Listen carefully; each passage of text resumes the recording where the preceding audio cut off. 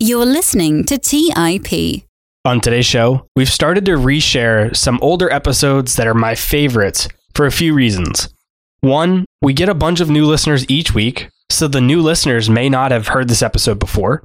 Two, even if you've been listening for a while, you may have missed this episode when it originally came out. Or three, even if you've heard it before, it can be a great episode to learn from again. If you've already heard this episode or you're not interested in hearing it, feel free to just skip it. There's no harm in that, and you can pick up with our new episodes next week. All right, guys, that's all I had for you for this new intro. Everything going forward is going to be from the original show. Hope you guys enjoy it. On today's episode, I sit down to chat with Dr. Wes Gray. Wes earned an MBA and a PhD in finance from the University of Chicago, where he studied under Nobel Prize winner Eugene Fama. Today, Wes runs Alpha Architect, which is an asset management firm dedicated to empowering investors through education. During the episode, I chat with Wes about whether owning the S&P 500 gives investors enough international exposure or not, what momentum investing is and why it works, how retail investors can utilize a momentum strategy, why a stock's price going up can improve the actual fundamentals of a company, and much more. Without further delay, let's dive right into this week's episode with Wes Gray. You're listening to Millennial Investing by the Investors Podcast Network, where your hosts, Robert Leonard and Clay Fink, interview successful entrepreneurs, business leaders, and investors to help educate and inspire the millennial generation.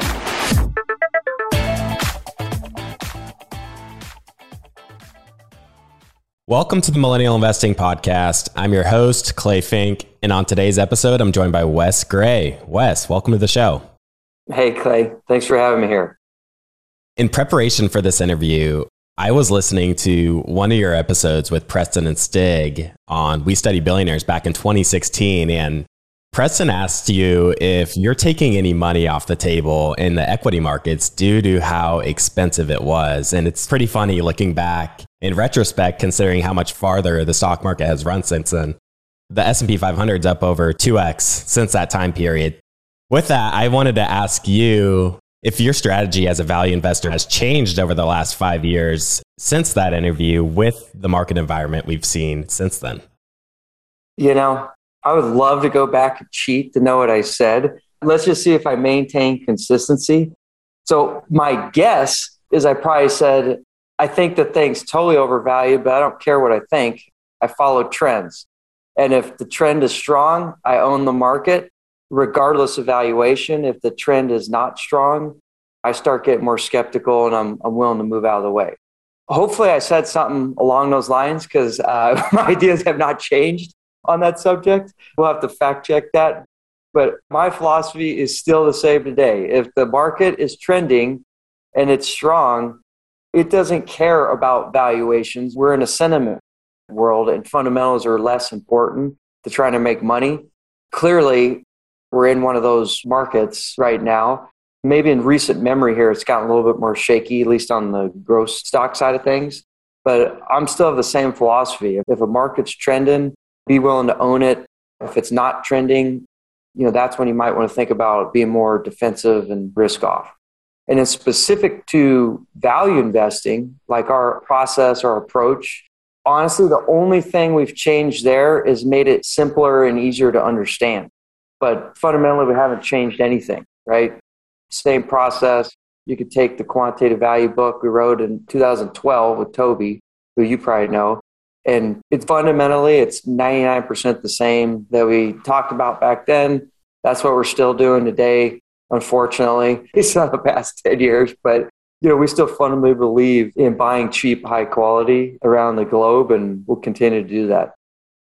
One thing that is unique for you relative to many of the other people we bring on the show is your academic background. You got your PhD in finance and worked as a finance professor for a number of years. So I'm curious how you maybe see the world of investing differently than others through that lens. I would say the key difference is I just had to eat way more humble pie because I started off as obviously a fundamental stock picker, totally obsessed with discretionary, try to be Warren Buffett type deals.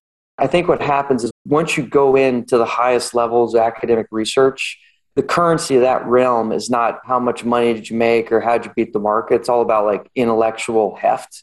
And so it's a great environment to go peer to peer in a place where people just want to tell you you're an idiot and your ideas suck.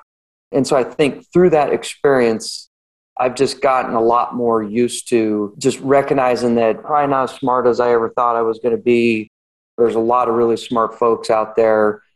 And for me, it's just all about keeping it simple and sticking to systems, not trying to outthink it.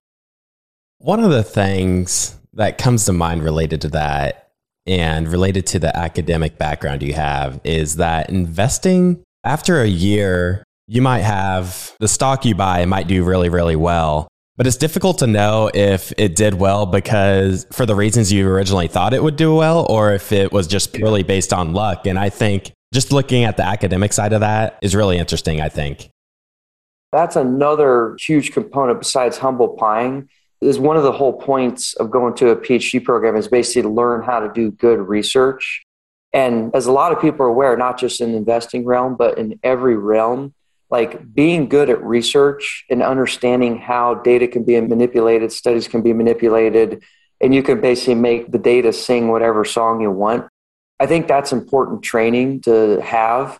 So you basically just don't believe anything anyone puts out there until you replicate it under your own conditions, kind of like doing the good old-fashioned scientific method. And a lot of people just don't have that capability. Like it's just too much knowledge, too much data, too much programming requirements. And so we have that luxury where, yeah, great, that's an interesting idea.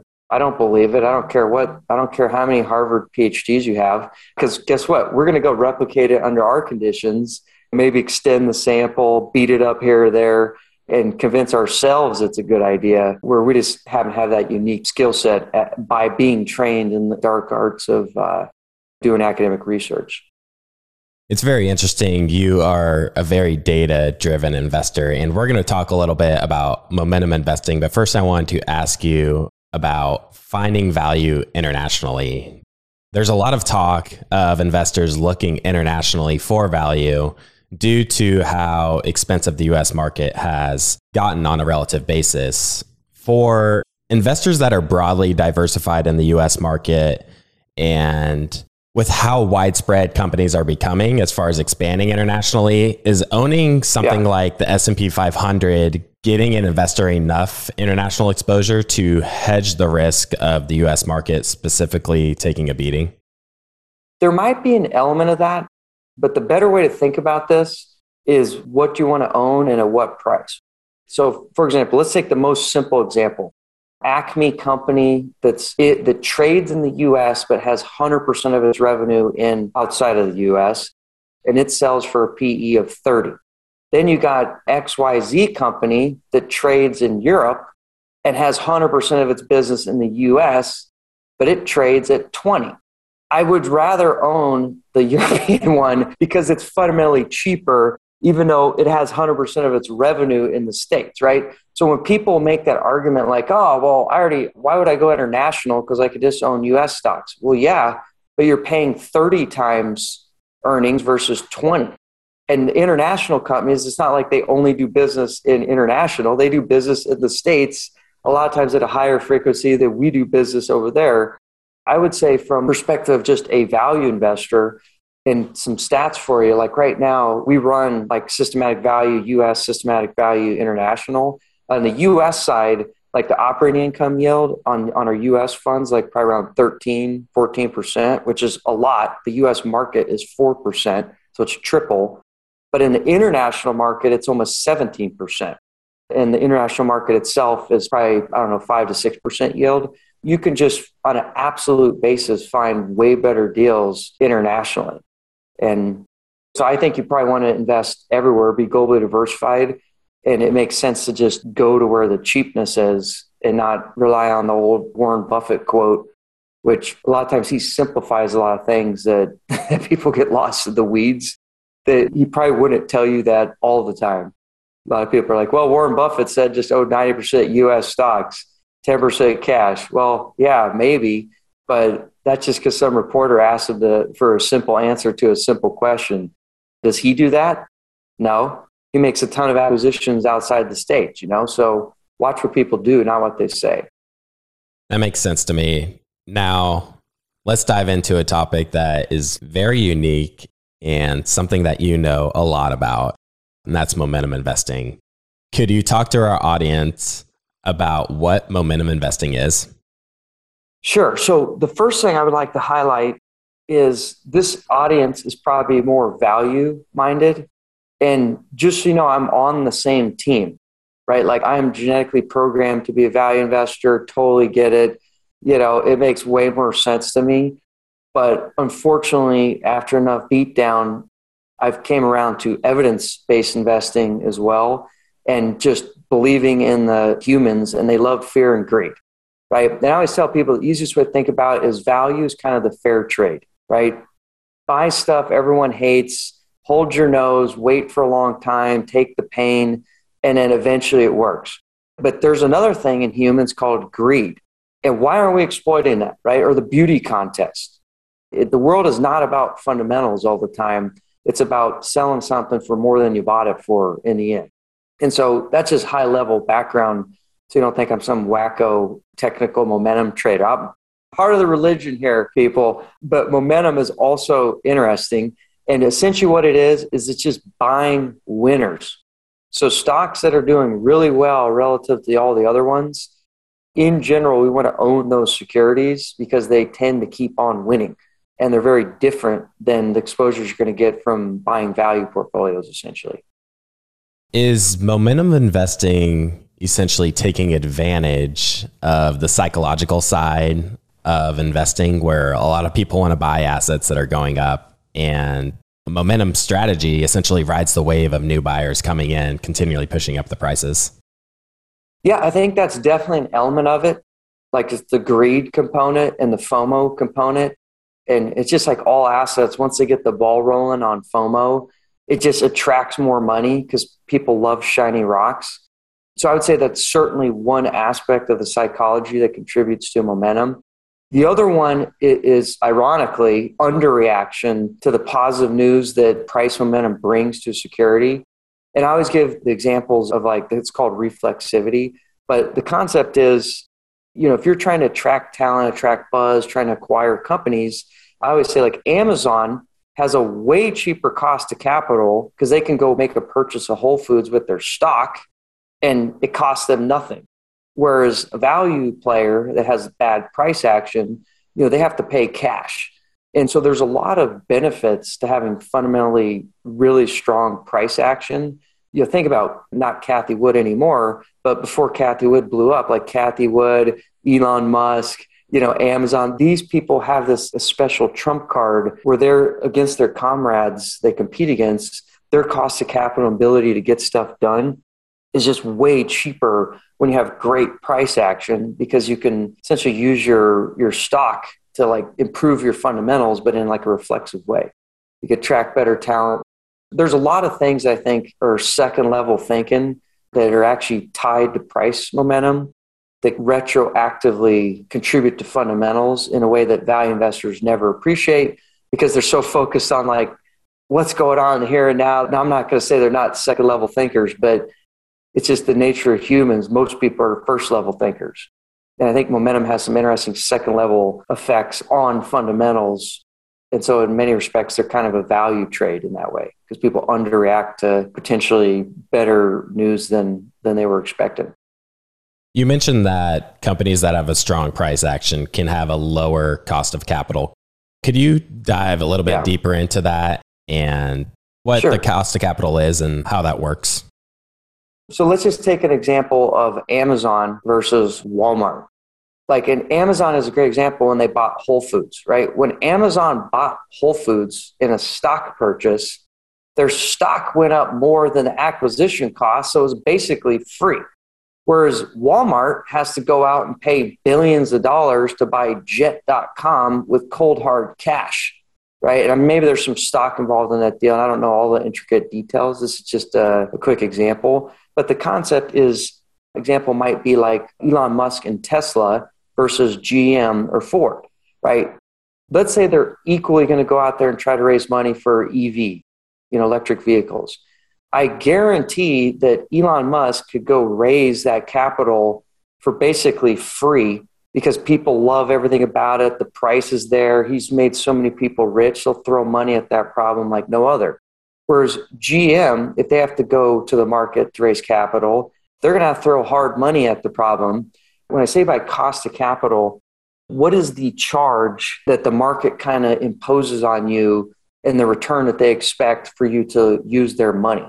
Whereas Elon can go raise capital at valuations and, at nosebleed levels, they probably expect a return, even though they don't think it, is probably zero, right? Whereas if GM goes to the marketplace and tries to get money to fund EV, they're going to have to pay people a return because they're going to be like, well, I don't trust you enough. Like, you're ugly. Elon's way cooler, which I actually agree with. He is really cool.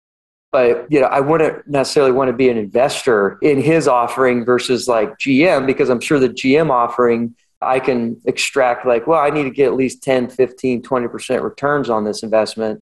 Whereas if I were to impose that on Elon, he'd be like, well, I'm not talking to you. I'm going to go talk to all these other people I could raise equity at like 1,000 times PE ratio. So that's what I mean by cost of capital. It's basically, what do you have to like put out there as fish bait to get the fish to bite so you can like catch them? And a lot of times firms or institutions that have really good price action, because it kind of self-reinforces how awesome they are, at least in a short-term memory sense, their capability to raise capital and get things done is just a lot less than people that their stock's in the shitter. And again, that's just more of like a human psychology thing. The other thing you could think about, another just kind of simplifying example, is let's say you're an engineer and you may not know a lot about finance and like valuation or fundamentals, but you know that when you're an engineer and you go work for a tech company, you get paid in stock. And you're not a finance person, so you probably use past performance as an indication of how great your option value is going to be. Want to work for the firm that's had amazing 10x price action. All your friends are getting rich. You're going to go work for like a firm that had an 80% drawdown. And they're like, oh God, like who would want to own those options? So even though fundamentally, like they might want to actually look at the actual valuations on the companies they're about to work for when they get those options issued to them, most humans don't think like that. They're going to be attracted to the shiny rock of I'm going to go work for whatever, Google or Microsoft right now. And then I don't know what tech firms have crappy price action, but like, let's say there's some crappy price action tech firm. Let's say Intel. That's probably not the case because they're a value stock right now, but pretend Intel had bad price performance and they're competing against like Microsoft right now for talent and the stock prices are diverging. Those engineers are going to want to, at the margin, be willing to work less and harder for an opportunity to be at Microsoft versus like Intel, because it's just lame. It's just price action creates weird incentives because there's a lot of people that are not just investors, but constituents that are just performance chasers, basically. That's kind of a fundamental, humans are like flies. They see light, they just run to it and die. The same thing like people, like they see big performance. Even though we know what happens, you're going to die if you chase performance. They just go to that light and kill themselves. And it happens every single time. It's just, I don't know. It just is what it is, I would say. But momentum is a way to try to take advantage of that. Like essentially you're selling the light. Great. Come on over to my light. We'll try to catch a little spread along the way. You don't have to do that. But the problem with momentum, especially for someone like me who's so wired to be a value investor, if you see what the computer tells you to do, you're just not going to want to do it. And so there may be other people that are not wired like that, and maybe it's easier. So for example, me, like when I look at the value names, I understand most of the marketplaces be like, God, why would you want to own that turd? But to me, that just smells like money, fundamentally, right? I get excited because I'm wired for being a value person. Whereas on those momentum names, again, I could see someone out there that could probably do this in a discretionary way, but I need the automation of the computer to force me to do it. Because if I start getting in the weeds, I just know my own biases will prevent me from doing the actual momentum strategy that actually has the data and the evidence and the psychology behind it. We're just fully automated. Not saying that's for everybody, but definitely for me. Let's take a quick break and hear from today's sponsors. The national sales event is on at your Toyota dealer, making now the perfect time to get a great deal on a dependable new SUV. Like an adventure-ready RAV4, available with all-wheel drive Your new RAV4 is built for performance on any terrain, from the road to the trails, and with plenty of passenger and cargo space, plus available tech like wireless charging, you and your entire crew can stay connected.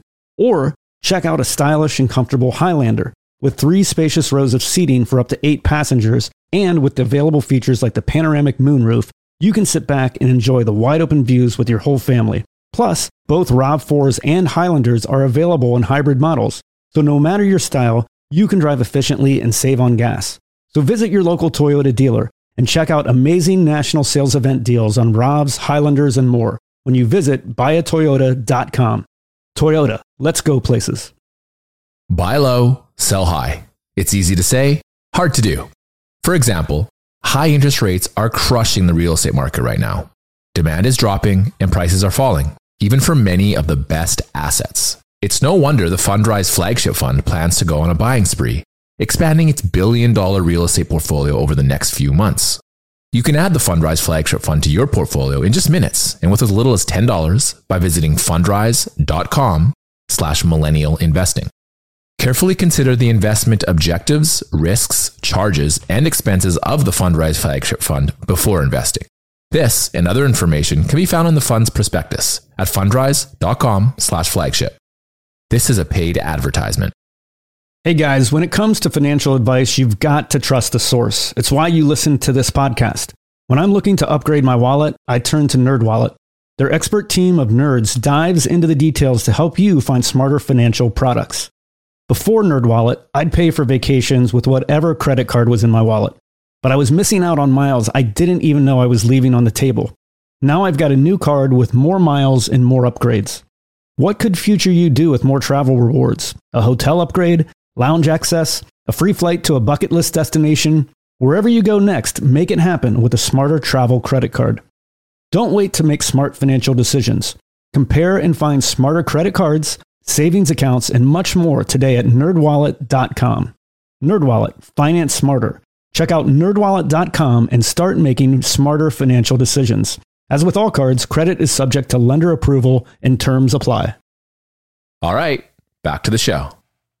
It's really hard to ignore this idea of momentum because Preston actually ended up putting together a momentum tool on our TIP finance tool on our website. So I find this just really, really interesting. Do you think that momentum investing debunks the idea that you can't time the market? I mean, there's so many things that debunk that theory. It's just the problem with like the can't time the market is that's through the lens of US investor psychology, who it's always paid to be a buy and hold. Just think about it intuitively. Like if I'm a holder in like Zimbabwe equity, are you going to be wired to, like, I guarantee you ask any like Rhodesian who's now a Zimbabwean, hey, you think you should just buy and hold equity through thick and thin, no matter what, till it goes to zero? They're going to be like, you should have risk management. So I would say the same thing applies in all markets. Like you should probably trend follow or like, maybe, or use momentum or momentum signals, because in the end, like you don't want to ride a train to zero. And it just happens to be the case. And God bless America, but like the US is like the greatest survivor bias experiment of all time, where every single time we've been on the precipice of like potentially dying, we've came back even stronger. I believe in freedom and like our systems and everything. I think they make robustness to allow that to happen, but I don't really know. Like maybe it was a lucky run. So I would say in general, using momentum, using trend, and this idea that you should risk manage and think about your exposures, i.e. you should market time, is just common sense. I think people that don't incorporate some element or ability to market time are just crazy. Yeah, I think Meb Faber has a great poll he always does. Would you own the S&P at 50 times? Great. A lot of people say, yeah, buy and hold, baby. Vanguard. Then he says, what about 500 times? And they're like, yeah, buy and hold, go. And he's like, okay, what about 1 trillion times earnings? You're still going to own it? Like at some point, you just can't be religious or dogmatic about anything in the marketplace. And so anytime you hear people make the claim that, market timing is a bunch of bunk, you can't be done, they're just not thinking straight about it. Now, should you be engaged in trading? Should you like day trade and not consider frictional cost, taxes, and like your behavioral biases to like want to do something all the time? Well, of course. But you shouldn't also at the same time write off being tactical and being savvy about, hey, we might want to avoid the S&P 500 if it's at 1 trillion times earnings. Just saying. Is that market timing? Yeah. But that's also common sense at some level. So is it fair to say that some portion of your portfolio is these value picks that in general you're just buy and hold for the long term, and these momentum picks are another portion of your portfolio that you are incorporating some sort of market timing and figuring out when to get in and get out? Even on value, we incorporate elements of risk management, even in like a deep value strategy. So for example, like in quant value, the fundamentals of that process is up front. We're going to boot anything out that has like horrific momentum or horrific fundamentals, what have you. So already, like, let's say you own some stock that is really cheap, but all of a sudden it's got like horrific momentum and horrific accounting problems. Well, we're getting rid of that. We also have like large elements of quality in there. And so same thing, you can be like, the energy patch was like this probably like 5 or 6 years ago, where it's like, oh my God, this is really cheap. Oh my God, it's also like total junk. And like, why would you ever invest in this? So we would get rid of that fundamentally, right? So even in our value system, there's a lot of like fire alarms on there where we'll be willing, like, either on quality, degrading quality, really crappy momentum, just be like, you know what, that's really cheap, but why would I want to mess with that? Because it's like playing with fire. So it's built in there. And then obviously on momentum strategy, I mean, that one's obvious. Like if it has momentum, we own it. If it doesn't, we get rid of it. And unlike value, where you can kind of like take your lumps and you don't need to trade it a lot to get it to work, like in momentum, which is very opposite because it's much more psychology-based strategy, you can't like rebalance a momentum fund once a year because you'll die, right? You need to be able to get out of things that are blowing up because that's momentum, right? And then when things change, it changes quick. It's just a different strategy. It has a lot more or a lot less leniency with respect to turnover and trading and needing to move. Where value investing kind of, you can sandbag it, go slow, take your time, and you're not going to get hurt too bad generally. I'm curious, what did your momentum picks look like in March 2020 once things started to turn? Did your tool figure out, yeah, something's going on with these momentum plays? They're starting to turn over. So were you able to get out prior to most of the damage was done? And were you getting back in? Tell me a little bit about that. So in general, in March 2020, if we got lucky in momentum, like value got absolutely destroyed, as you can imagine. It just didn't matter. There was no bids. I think QVal was down like 50%. And then if you were in smaller names, I know people that run funds like intra-month, they had like 75, 80% drawdowns, which is crazy, right? Momentum also obviously had a big drawdown, but because by nature it was owning high momentum names going into that, and a lot of the high momentum names were like tech, the things that just, for whatever reason, got relatively lucky. They didn't get beat down as hard. And then also, just by dumb luck, like coming out of that March 2020, we have this fund, it's called QMOM. The thing went on like the biggest bender of all time. I didn't even know about it because I was an idiot in March. I was like, hey, I'm doubling down on QVal and iVal. This is too crazy. I was all proud of myself because, like a year later, they're up a lot. But then I was an idiot because if I had bought like the momentum stuff, it would have been 2x that.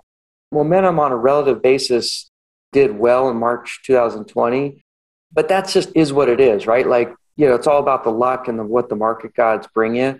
Like momentum in the last year has annihilated, whereas like value's gone the exact opposite. It's one of those things where who knows? That's why I like to own them both. But, sometimes they work, sometimes they don't. How do you determine which companies to utilize in a momentum strategy?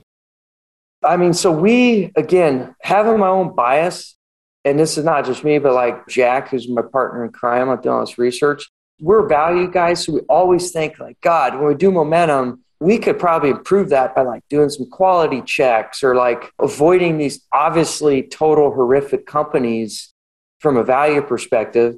And every time we've tried to impose our thoughts, which we never just do thoughts, we always go test them, they just don't work. Like with momentum, if you want to capture the momentum effect and you want to try to exploit greed and exploit like this, reflexivity and market price action. You have to focus straight up on either price action, or you could look at fundamental momentum too. Like if you look at like earnings, keep beating the earning expectation. It's the same idea because they're basically one and the same effectively. But the minute you try to impose like quality or valuation, anything that smells like a value investor was involved, you're just going to ruin the momentum strategy, period. I've tried to make momentum feel like value. It just doesn't help the situation. I wish it did. It just doesn't. Something like Rivian, this company that went public with 0 cars sold and it ran up to $100 million market cap. I have no idea what the stock's at now, but for a period of time, it was doing very, very well. It's like a lot of things. That's why it's important to be able to do research and like test ideas you have. You don't want to go back testing, run amok. But if you have ideas and you think there's like first principles behind them, it's always good to just test them a variety of ways. And we've done that. But the issue with momentum is I think the first principle, now that we have a much clearer understanding of how and why it works, it's the same thing with like, if I'm a value guy, why does that work? Well, it's probably because you're buying things that are, let's be honest, probably a little bit riskier. But then also we're just buying things that no one else wants to own. And the expectations are so horrific and so bloody and nasty that you just have that opportunity. But the trade-off is you got to deal with the pain and anguish of it. And you're just trying to take advantage of fear in the marketplace. Where momentum, like the first principles on that is it is a shiny rock greed trade. And to the extent you believe humans like shiny rocks and like greed and like the flies fly into the light and they always die, as long as you believe in that as a first principle, why would you do stuff that takes away from that first principle? And in momentum, if I'm putting quality or valuation bound, like all I'm doing is I'm no longer in the greed trade. Now I'm back in the value trade. But the whole point of doing momentum was to do something different because I already do value investing, right? So investing's tough. Being lucky is great. It'd be a lot better to just be lucky than overthink this stuff. I like Preston's Bitcoin move. Not saying that was lucky. Preston's listening, but hey, there's probably a lot of luck involved in a lot of things in life. One thing you mentioned there is that value investing a lot of times consists of buying companies that are a little bit riskier. Could you expand on why you believe that to be the case? So this is something that like value investors don't like to admit because they're like, I know how the religion works. Like, well, buy a margin of safety or whatever. And they got a lot of cash in the till, blah, blah, blah, right? But let's be honest. Like, let's go look at like Kohl's versus Amazon. Like, okay, Kohl's, I'm just making this stuff. I don't know what Kohl's sells for right now, but it used to sell for like 8 times PE. And it's got high quality. They make money, blah, blah, blah. Amazon obviously sells for like 50 times that and, what have you. And so the minute you take that bet on the valuation spread between Amazon and Kohl's, well, what is Amazon has a low cost of capital, i.e. a high valuation, because fundamentally to execute on their business plan, it's less risky, right? Whereas Kohl's, to be able to transition to this new world, they got to do a lot of things right. They got to figure out their online presence. They got to figure out how to protect their turf with their stores. So it's just fundamentally riskier because also they have assets in place in the ground. They got a lot more operating leverage there where Amazon doesn't even have stores, right? So a lot of times just the business models tied to quote unquote value stocks, i.e. cheap, high quality things that sell for less than 10 PE versus other securities that sell for, 50. And I'm not saying that risk explains all that spread, but it would be kind of foolish, and the evidence would suggest that you're a fool, that the differential in the valuation between classic value stocks and growth stocks, it's not just 100% mispricing and the market's stupid because they don't know that your shiny rock is actually a shiny diamond. It's you're just buying more risk. And so you should get paid. If you're going to buy companies that are fundamentally riskier, their business model is more at risk or whatever, yeah, you should earn extra money because you're doing something that other people don't want to do.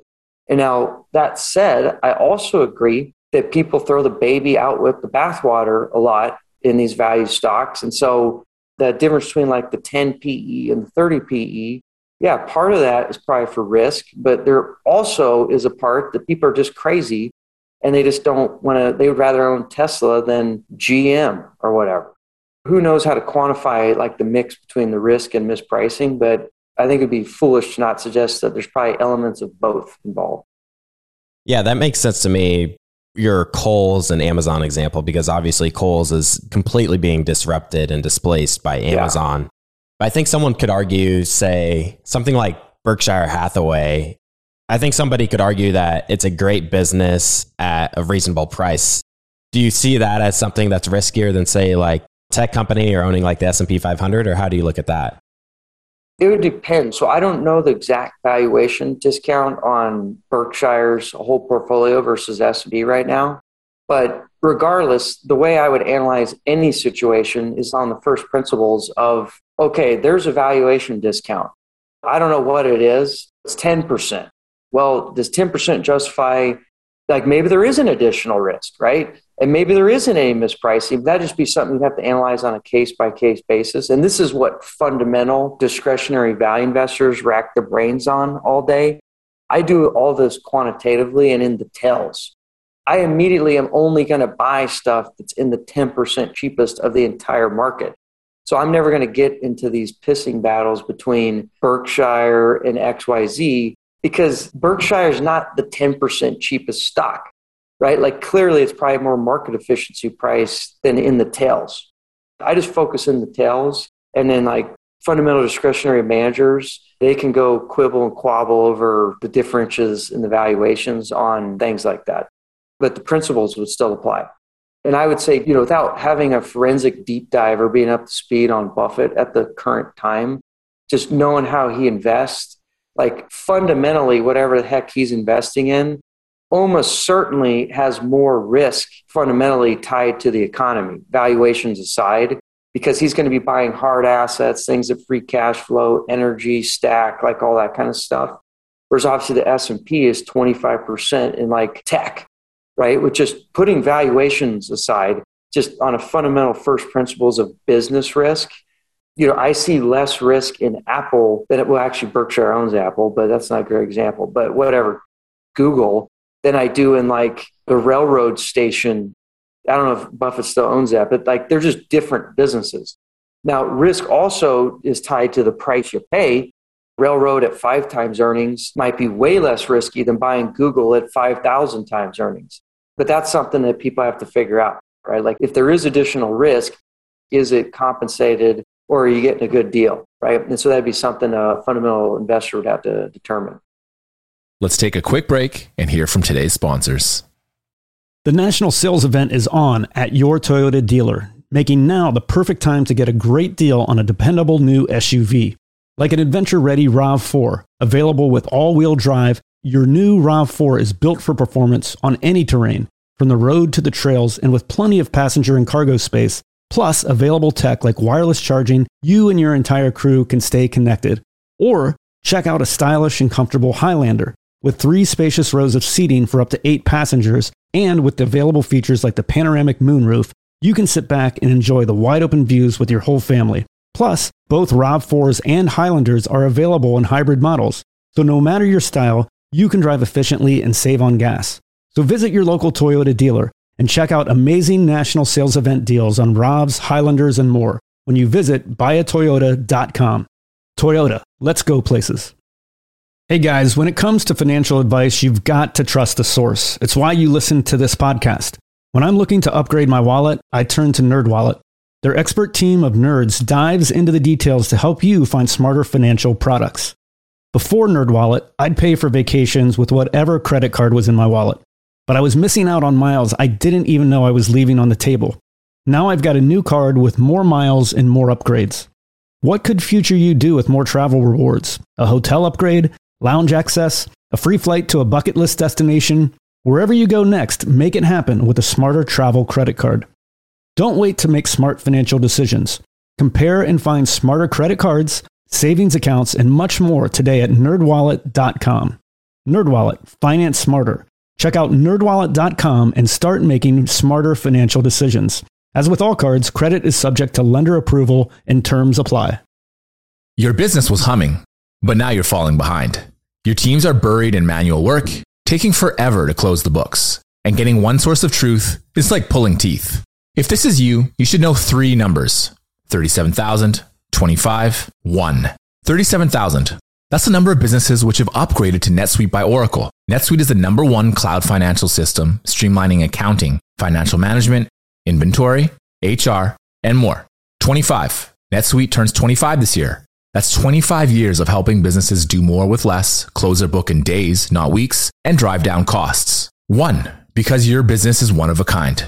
So you get a customized solution for all of your key performance indicators in one efficient system with one source of truth. Manage risk, get reliable forecasts, and improve margins. Everything you need to grow, all in one place. Business owners know the power and simplicity of using one tool for things such as scaling up their business, adopting new business models, and easily viewing real-time analytics on one interface. NetSuite offers the unprecedented ability to make all this possible. Right now, download NetSuite's popular KPI checklist, designed to give you consistently excellent performance, absolutely free at netsuite.com/mi. That's netsuite.com/mi to get your own KPI checklist. netsuite.com/mi.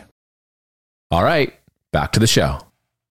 Have you seen momentum investing to be a really successful strategy over the past decade, with us being in this really long bull market? Not really, actually. I was just actually looking up all the factors over the past 10 years for the US and international. Basically, if you're not familiar with factors, all that's trying to do is say like, hey, if I were to try to synthesize different characteristics of stocks, and we usually look at like value, the momentum, the quality, and the size. And I said, hey, like how have those factors done? Like if I tried to best I could isolate just how are those components returned. The interesting thing about the market over the past 10 years is in the US especially, is the only thing that's made money is lowish quality, super big beta stocks. Values over the last 10 years been a dog. Momentum's kind of like blah. Quality's kind of like blah. Like I said, like mega cap, like the size factor is kind of blah. It's really all about just been owning the S&P 500, honestly. And all factors across the board haven't been great. And so to the extent, like if you ran momentum and it was mega caps, you probably did okay, right? But if you did momentum and you had elements of like small or mid caps in there, because we know small as a strategy up until very recently has been a total dog.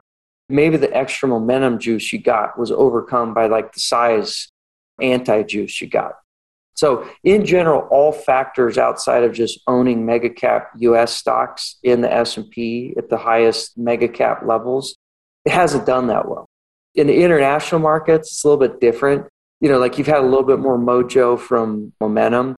But in general, you know, it's the same problem. Like value sucks, size sucks, quality was okay in international markets. But if you just want to keep quality out of it because it can confound things. But if you just look at like size, momentum, and value, over the last 10 years globally, I would say none of them have been great. And size has been terrible. It's kind of all about buying really big stocks that don't really have great momentum, aren't really especially cheap. It just kind of own passive markets, basically. And there's a lot of theories on why that might be. You know, I'm getting more and more open to the idea. Well, I've always been open to the idea that fund or flows matter, right? There's a thing called supply and demand in the market. Initially, I was a skeptic on the idea like, well, you know, yeah, everyone just goes passive and they own S&P 500 stocks, like no big deal. But at this point, it's such like an escalating pace. And Vanguard every day is buying billions of dollars a day where they're literally, their clients or someone is liquidating value, size, whatever, and they're turning around and going and saying, buy S&P 500 stocks. So if you start doing that at scale and everyone's doing the same thing, of course you're going to have influence on asset prices. And I think we have a realization event of the past 10 years, and I don't know when this will end, but stocks that are in the S&P 500 that get the most capital contributions have obviously kicked butt.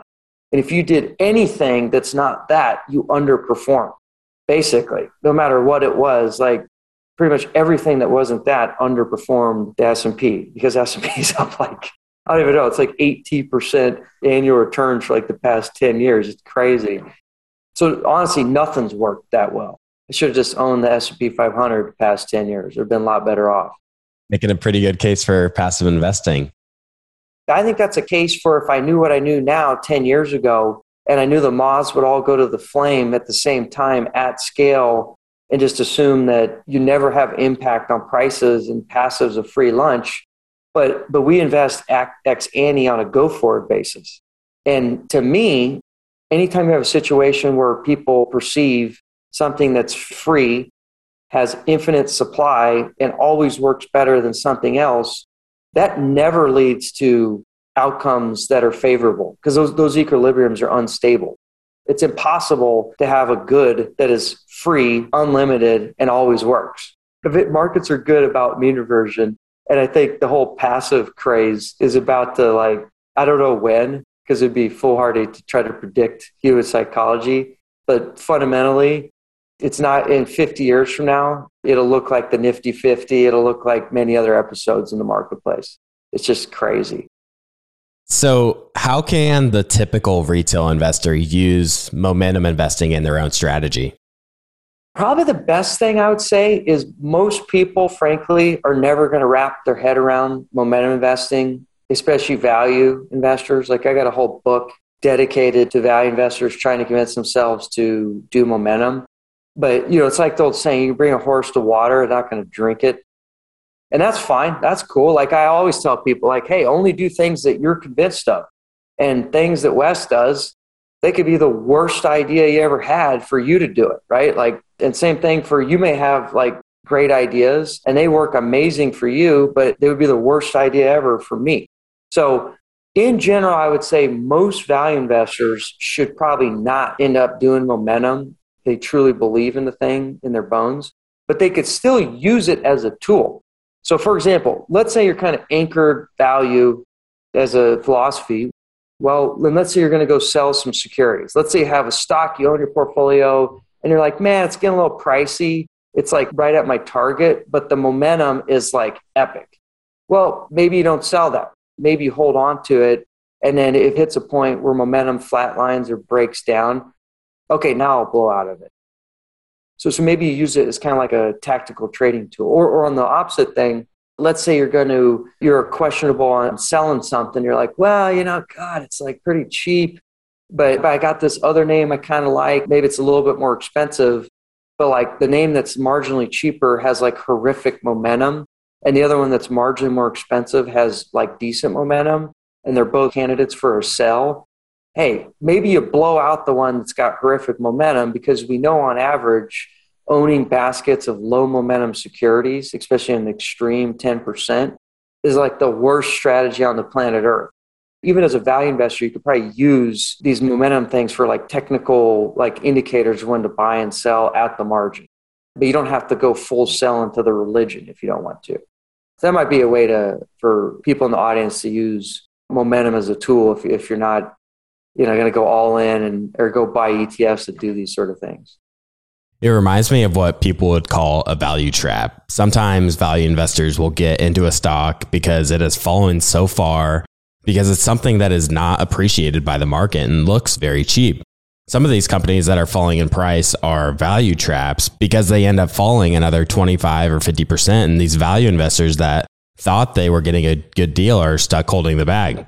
One of these stocks that fell for years is GameStop, and it's one that Preston and Stig talked about often, well before the short squeeze that eventually happened. That's actually a great example of price action affecting fundamentals, right? I'm a big GameStop fan as a user of the product. I got 3 kids now, so I don't get to use it as much as I used to, but I used to be a big gamer and still am. And so I liked it, but back in the day, I used to own it. It's a total value dog, because it's just so cheap on cash flow basis and expectations were so terrible. But those guys couldn't get out of their own way trying to raise capital to help them out. All of a sudden, they go on the short squeeze. Price action goes bonkers. And now, because they can raise capital for negative cost of capital, it seems, I don't know if that's a concept, now they're fundamentally in a better position as a business than they've ever been in the history of their lives. Because of price action. Obviously, the fundamentals of GameStop have not changed basically one iota on their core business. But now that their price action was so crazy, it did fundamentally change because they raised capital at nothing. And now they can go do experiments on the cheap with other people's money. And who knows, they may break out and become like a SaaS. God only knows what they could do now. Yeah, they'll probably start getting into the NFT space or something. Yeah, because now they got free money to go burn on experiments, right? Because their cost of capital is zero. So price action matters a lot. And if value investors don't incorporate how price action affects their businesses fundamentally, then they're missing out on like a key component of value investing, which is cost of capital. It's like a big variable in your DCF, as you know. So a momentum strategy, as you mentioned, requires frequent rebalancing with trading in and out of positions. How much of an effect do capital gains taxes have on a momentum fund? Trying to do momentum as a retail investor, unless you got your act squared away on like your execution frictional costs and or you got like a tax dodge, or not dodge, we'll call it avoidance. It's silly to do it, right? We never did momentum until we got the ETF wrap, because at least the ETF wrapper, I can get rid of the problem. I live in Puerto Rico now, so I can make a case to just do it organically because I don't pay taxes and cap gains. But outside of living in Puerto Rico or investing in it through an ETF, unless you're going to use your qualified account, it makes no sense to do a momentum strategy on taxable money because, you got to pay 50% back to Uncle Sam. It's not that good, right? And that's just the tax, not to mention the frictional costs, right? Like momentum strategies, if you're going to do them right, on average, you're going to be looking at 200% turnover.